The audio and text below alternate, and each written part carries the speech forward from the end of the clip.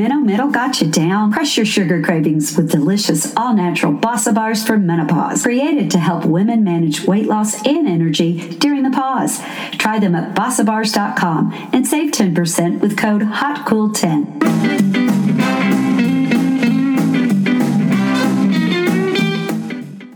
Welcome to Hot Flashes and Cool Topics podcast, the voice for women in midlife and beyond. At Hot Flashes and Cool Topics, we talk about anything and everything to do with midlife. My name is Colleen. My name is Bridget. And we are doing an extra special bonus series on women in business, specifically executives 40 plus, their secrets, how they got there, what advice they would give women who are perhaps in this stage of life where you're transitioning to a different career or you're building your career to kind of the top of the ladder. And the first person that we invited is the former CEO of Neiman Marcus, Karen Katz. And Bridget, you're going to tell us a little bit about Karen. Well, Karen started at Neiman Marcus in 1985 as a merchandise manager, and she worked her way up to the very top position of CEO of Neiman Marcus. She is a graduate of the University of Texas, and she holds several board memberships. I know she's on the Real Real board, which is one of my favorite places to shop. I love to buy. I love to sell with the Real Real. I know I'm not sponsored by the Real Real, but I just love them. But we should be. We should be. So she is also on Humana's board. So we talked to Karen a lot about what it was like. Was she the only female in the room? You know, and she was many times the only female in the room. It was one of the first businesses to have an online business, because if you can recall the catalog that you would get from Neiman Marcus, and Colleen and I love. Let's talk about that for a yes. minute, Bridget. So for those of you who have listened to us for a while, you know, at Christmas time, I like to get the Neiman Marcus catalog because it has this outrageously expensive section. And I do a little quiz with Bridget, and I throw out like a trip to Europe with this is how much do you think it's for sale in Neiman Marcus? And she guesses, and I've never gotten it right. Never. It's usually an outrageous amount, but luckily Karen was there at the time when they were doing a lot of these. So she kind of gave us the inside scoop on how they pick the items, how they price the items. Do people really buy the items? And a hysterical story about some animals that were purchased that they wanted to return years later. So you'll hear that from Karen as well. But yes, if you like the Neiman Marcus Christmas catalog, you're going to love this conversation as well. Yeah, it is fascinating. I just loved to hear about it. And also the people that came up in the fashion world. It was really interesting to hear about that aspect as well. But we hope you will enjoy listening to the story from Karen Katz. Welcome back to Hot Flashes and Cool Topics, everybody. Today we have Karen Katz with us. And Karen is the former CEO of Neiman Marcus Group. And Colleen and I, as you know, as our listeners know, we love Neiman Marcus and we love to quiz each other. Or actually, Colleen quizzes me about the Neiman Marcus Christmas holiday catalog. So welcome, Karen. Well, it's nice to be here. Thank you, Bridget and Colleen, for inviting me. Well, we just think it's really great that you are a female CEO or held this position. And you were with Neiman Marcus for 33 years. Is that right? Exactly. For most of my adult life, I like to say. Wow. And I mean, I think that's great that you are, a former CEO. How long were you CEO of Neiman Marcus Group? I was CEO for 8 years. And previous to becoming CEO, I was president of the corporation for 9 years. You started mid-level and you worked your way up. How hard was that? Yeah, I had been a buyer at a department store in Houston. I live in Dallas now, but I had been a buyer at a department store in Houston, and then I decided to move to Neiman Marcus as an assistant store manager. And frankly, I've said this to people my entire career and my life. Like if you had met me in high school, I was the least expected person to become the CEO of anything because that just wasn't my path. But, I kind of found that as I accomplished one position, I thought, well, maybe I could do the next position. And kind of one thing led to another. And, all of a sudden I, looked behind me and I had come quite a long way in my career. And I'm proud of that. But I'm probably prouder of the fact that I think it gives a path for women who don't necessarily ever dream about becoming a CEO, that it really is possible if you work hard and you surround yourself with good people and those kinds of things. Yeah. And that was, another question I had was being a woman in a CEO position of such a large company. Were you around a lot of other women in a similar position? Did you run into that a lot? Yeah, I will say that the retailing industry, the industry itself was kinder to women, if you will, than a lot of other industries. And I think that was, part of being in the fashion luxury industry. And so there were a few women that had been CEOs of other, pretty large retailers before me. I was actually, strangely enough, the second woman to lead Neiman Marcus, because the company was founded by a woman and her brother in 1907. So Carrie Marcus Neiman, she was really kind of the first president of the company. So when I came along, I have to give great respect to her, because even though most people thought I was the first female CEO, there really was somebody before me. Wow. There were some good role models, and I hope I was a good role model to other women.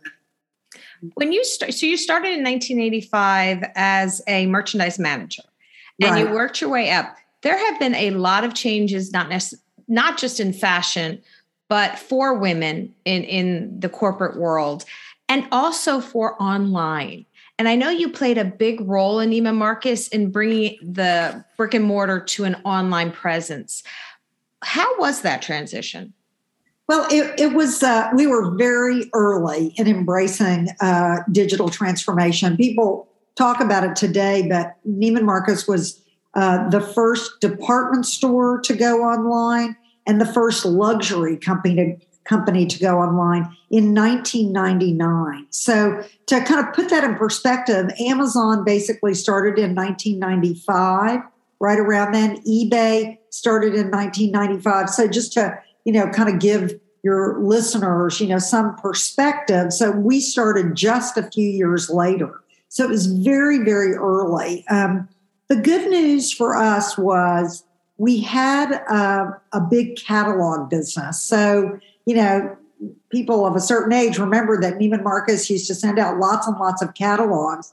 And so we had that base. We knew how to fulfill, product, the merchandise that you wanted to buy. It's the same as when you fulfill it from a catalog. We had agents that you called, 1-800, whatever, Neiman Marcus, to place orders. So all of that back of the house, that was easy for us because that was already in place. The hard part was really shifting to online and getting the customers to understand that it was safe to buy online. But even harder than our customers were the luxury vendors that we did business with. And so, you think about, I don't know, any of the luxury, folks, Chanel, Louis Vuitton, Prada, Gucci, any of them, there was real resistance to starting a business online because the Europeans at the time were very far behind the U.S. when it came to online shopping. Oh my God. I didn't even think about that. And I can remember when you started talking about the 1-800, I'm like, that's right. That's how we had to do it, call to place an order or even fill out the little thing inside, the little order form, stick it in the mail. Oh my goodness. That's right. Yeah. With a check. So. With a check. That's right. Oh my goodness. Were you responsible for kind of convincing them to give online a try, or was it just kind of trial and error? No, I spent my first few years when I became president of what we called at the time Neiman Marcus Direct, because it was still a catalog business. And then we moved to, doing NeimanMarcus.com. I spent so much time in Europe with our, European partners. I used to say groveling. I mean, my knees, had just terrible sores on them. Much begging them to join us. And And, it was kind of funny. Once we got a couple of people who were more forward thinking of our European vendors to embrace that e-commerce really was the path. I mean, it's really hard for people that I talk to about this to even understand, like, what were they thinking? Why wouldn't they join? It just wasn't the way people thought about things in 99, 2000, 2001. But once we got a couple of people, there was a little bit of a, kind of, I need to keep up with, the other luxury vendors. So it came a little bit more quickly. It was really hard work, though, those first few years. Yeah, I mean, I can understand that. I guess, when something is new, you're just scared about it and you're nervous. Yes. Yeah. And I'm sure, I don't know if they thought about the whole, knockoff things. What do you call that? Counterfeit. The counterfeit market. Yeah. It existed, but I think I think that they were most nervous, and this kind of goes to the counterfeiting or, gray market of the goods.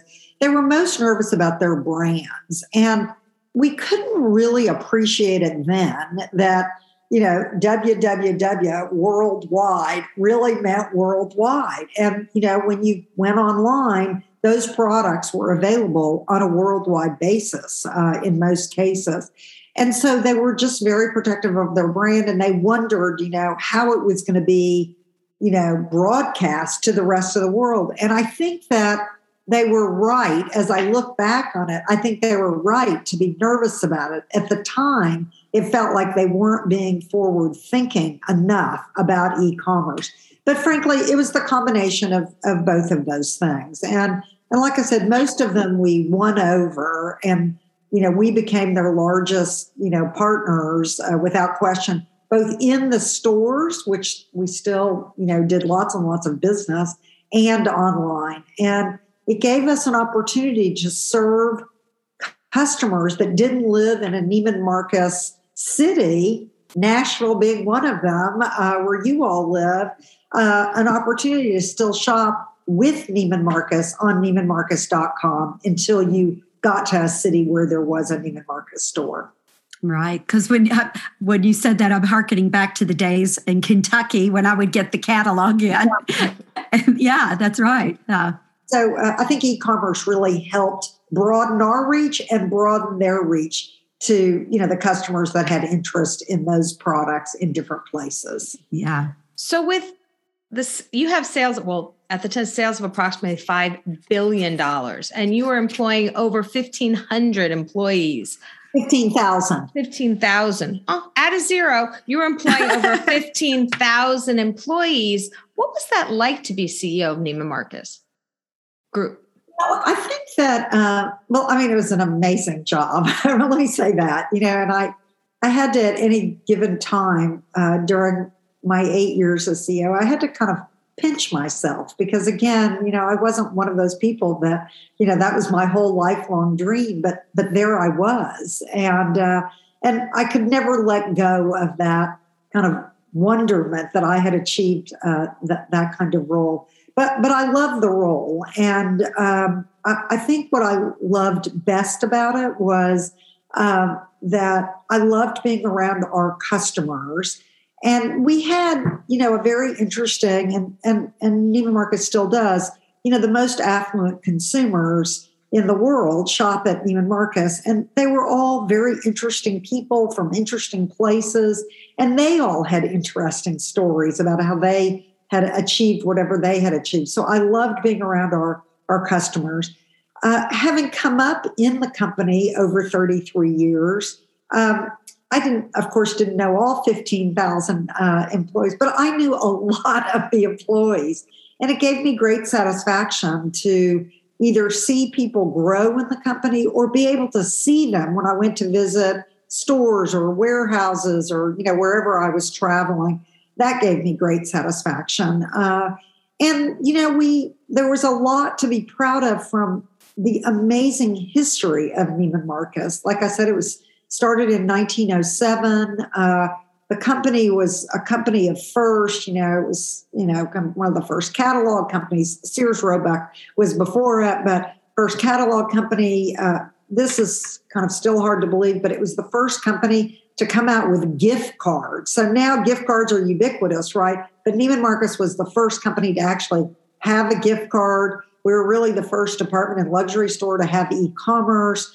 We were the first store to have a loyalty program. InCircle was born in 1983, I believe. So there were a lot of firsts of the company. And it was really a wonderful place to work. And, a lot of the people that I worked with, we all kind of grew up at the company together because, we found our place. We loved working there. It was hard work, but it was very satisfying work. And if you're going to retail, why not sell the best there is to sell? It sounds like it was a good company for people to stay there that amount of time. That if you grew up with so many people there, then they must have really treated their employees well. Exactly. And another thing I remember when I met you talking about different fashion shows and places you had to go, and we asked you if you missed them. And do you remember what you told us? I don't. Maybe yes. Sometimes it's like, ooh, that looks so cool to go to. That looks like that'd be great to go to.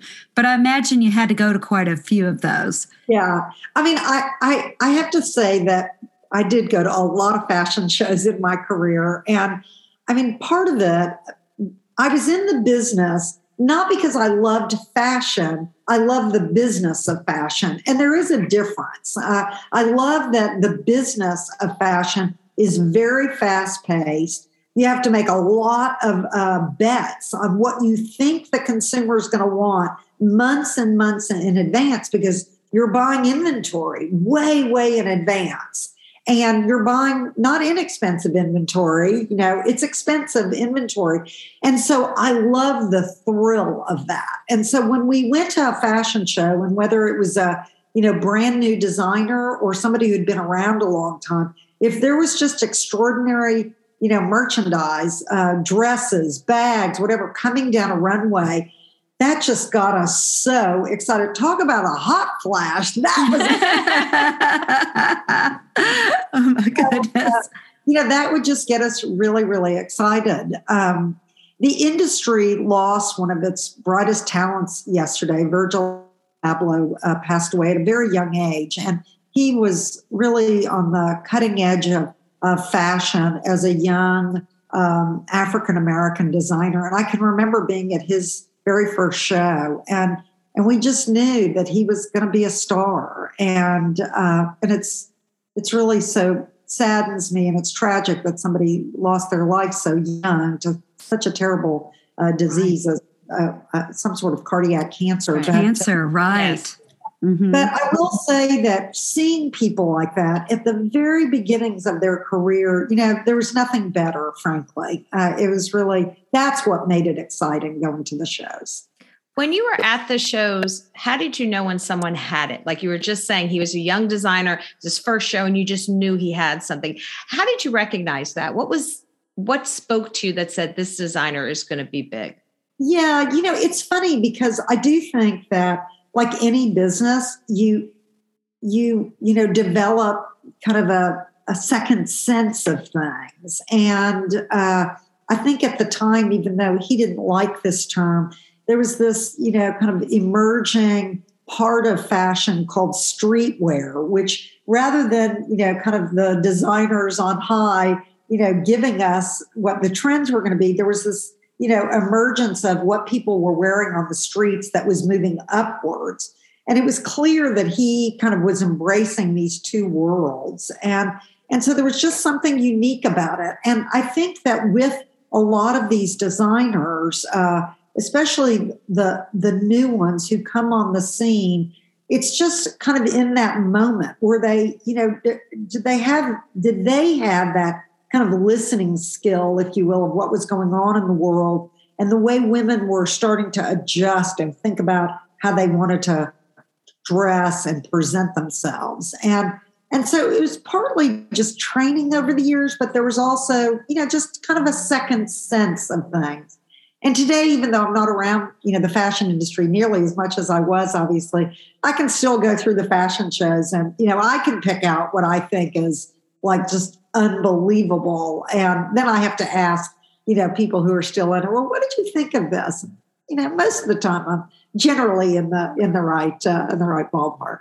Wow. I think that's a great skill. I wish I had developed that skill. I bet it is something that just happens over time when you're working. If you're around it, it's like anything else. You just, you're around people who talk about it, think about it, philosophize about it, and I think some of it definitely can be learned. There's other parts of it you just can't learn, and you have to kind of know. And that's not something that I necessarily have, but I think that I learned a lot and picked up a lot of kind of what was important along the way.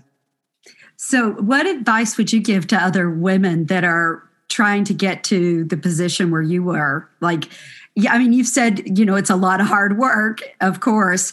I mean, it doesn't sound, or I don't know, I wasn't there the whole 30 years, but that you had to really, did you have to break any ceilings or anything like that? Well, I mean, I think that there was plenty of that. Sometimes you kind of don't even realize, that you're, breaking a glass ceiling because you're in that moment and you're just thinking about, okay, this is how it has to play out if I'm going to, advance myself in an organization. I think it's only with hindsight that I can appreciate that. I mean, of course, there were, dozens and dozens of times when I was the only woman in the room, whether it was with,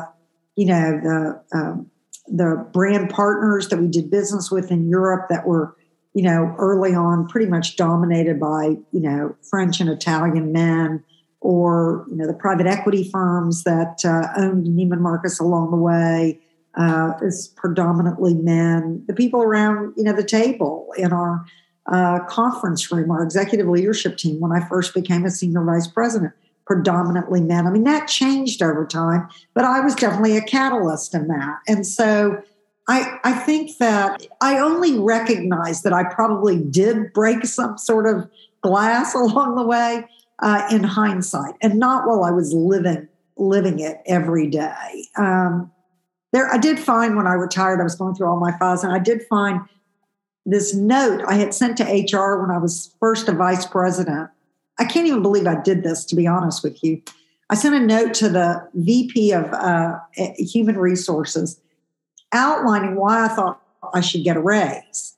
And I outlined in this note that I believed I was being paid less than some of the men in the same positions because they were not dual income households, that the man was the only one working in the household. And so the company was paying that man more than me because my husband and I, we were always dual income earners. And whether that was the case or not, I don't even know where I got my courage to do something like that, because that was not like me to do that. But at some point, obviously, I thought something was unfair about what was going on. So, by the way, I did not get my raise. Oh, so I was going to ask that. Did you get the raise? Oh, my. But I think that was probably a valid feeling that you felt. Because, exactly. Yeah. So, but at the end of the day, I don't know, what's the story about the tortoise and the hare? Yes. Tortoise. I may have been moving slower, but I ended up, yes, winning the race. What Bridget had started our conversation off was mentioning that we every year like to go through the Neiman Marcus catalog and pick the extravagant gifts. And I asked Bridget, I'll describe one and I will ask her to guess the price on it. And my question is, how do you pick the extravagant gifts each year for how do you choose them? Yeah, so it is such an interesting tale of kind of these extravagant gifts. They were just a bit of history. They were started basically in the end of the 1940s or early 1950s when Stanley Marcus, who was the son of the founder, he was running the company then. He wanted to do something just to get press. And so he went out and found really crazy things. And, whether it was camels or, the There was a Egyptian sarcophagi that we sold. I mean, there were all kinds of crazy gifts, and the story was true. I mean, that's why he went out to find these kind of crazy gifts, is he wanted the press. And sure enough, that press, pretty much stuck with us for, I don't know, six decades, past. And there was, when I joined the company, I was 28 when I joined the company, there was a woman on the team, and that was her sole role, was to go find these crazy gifts or think about things that might resonate with our customers that, might make them think twice about whether they should buy things or not. And the whole time that I was at Neiman Marcus through my CEO, role, those 8 years, we had somebody on our team who they had other things that they did, but one of their sole responsibilities was going to find these gifts. And over time, we got lots of incoming calls from people who had, okay, I'm going to cuss, crazy ass things. That's okay. That part's it's a donkey. Yes. And other times, she was out there trying to really kind of think about, where was the head of the consumer about things. So, and at some point, price really wasn't about the price. It was about kind of either the aesthetic value, the craziness of it all, those kinds of things. And I'd say over time, like in my probably, 30 years of the company, those gifts, we sold, some years we didn't sell any of them. Other years we'd sell, 7 of 10. And I mean, so kind of our batting average actually was pretty good, given they were crazy gifts. That was my next question. Yes.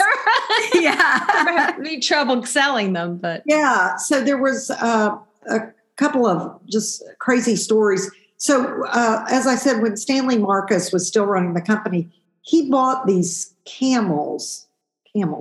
And there was a woman in Fort Worth that bought the camels, and I guess camels live a really long life, and they lived on her property in Fort Worth for all the years. And she passed away, and then her daughter, I think, called the company trying to figure out what to do with the camels. I mean, so you can't return the camels.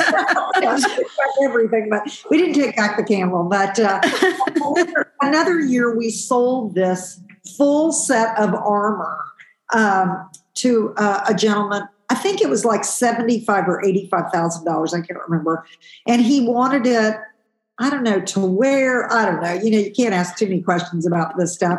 And it was a small person's. I mean, it wasn't a big. And he bought it and he loved it.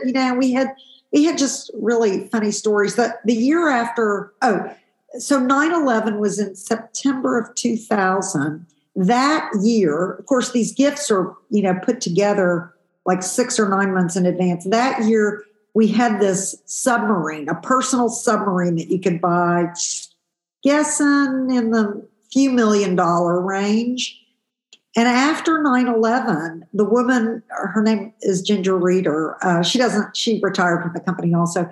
She got a call from, I don't know, either the FBI or CIA wanting to know, had we sold any of these personal submarines?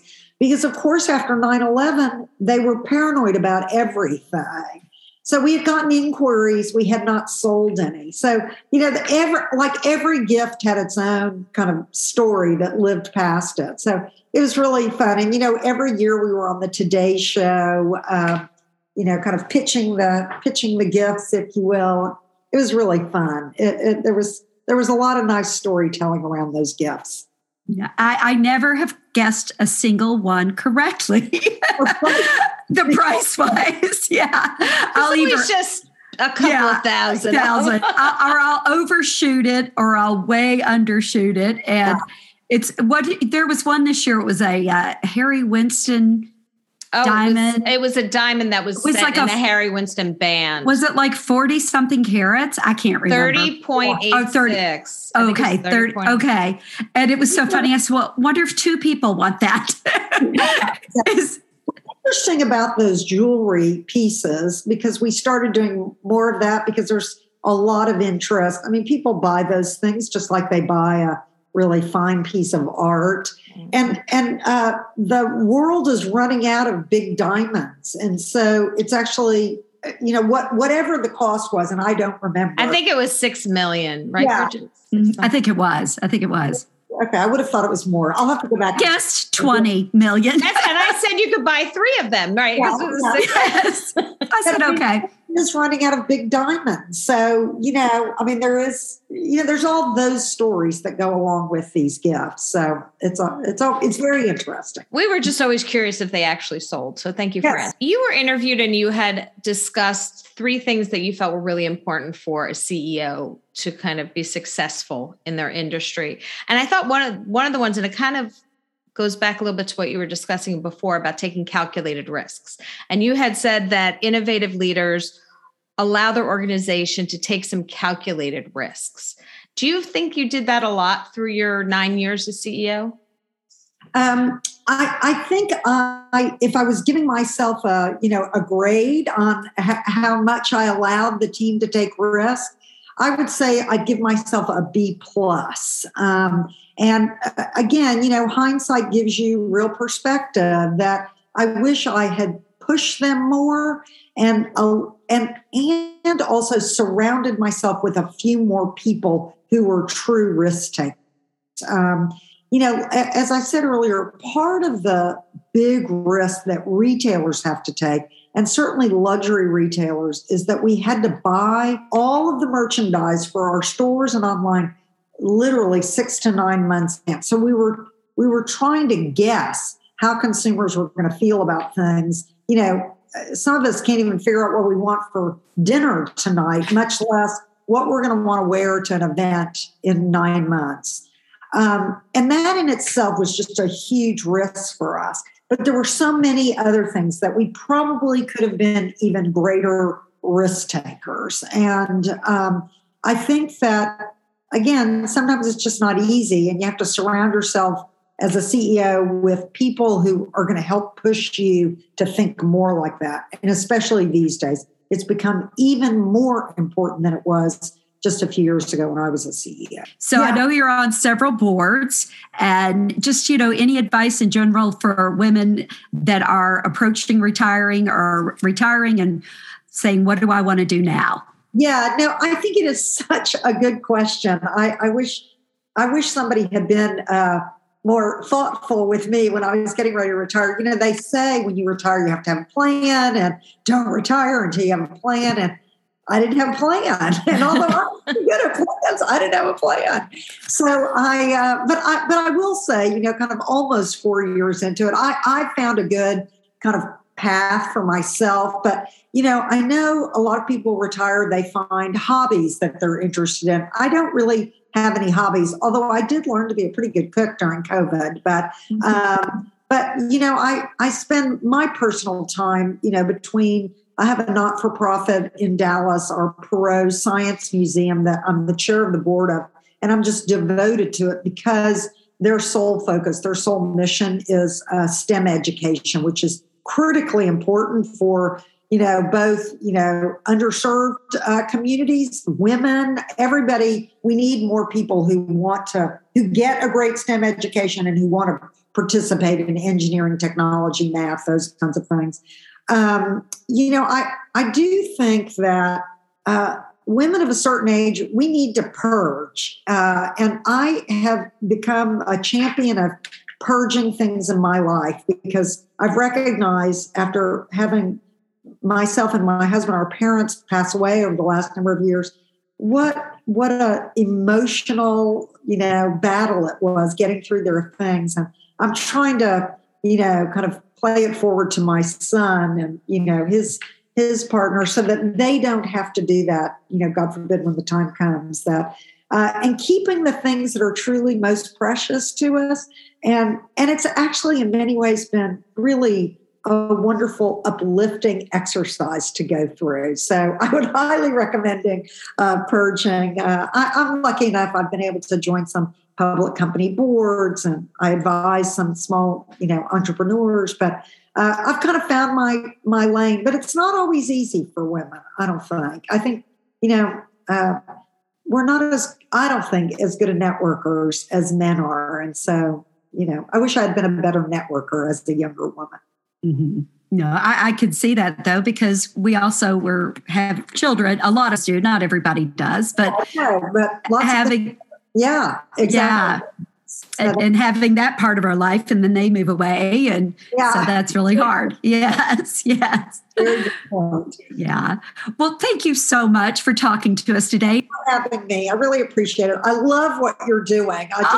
Thanks. So impressed. Well, we really enjoyed talking to Karen Katz today. That is so fascinating to me and interesting. Just all the aspects. The whole Neiman Marcus catalog thing is a scream, and I enjoy it.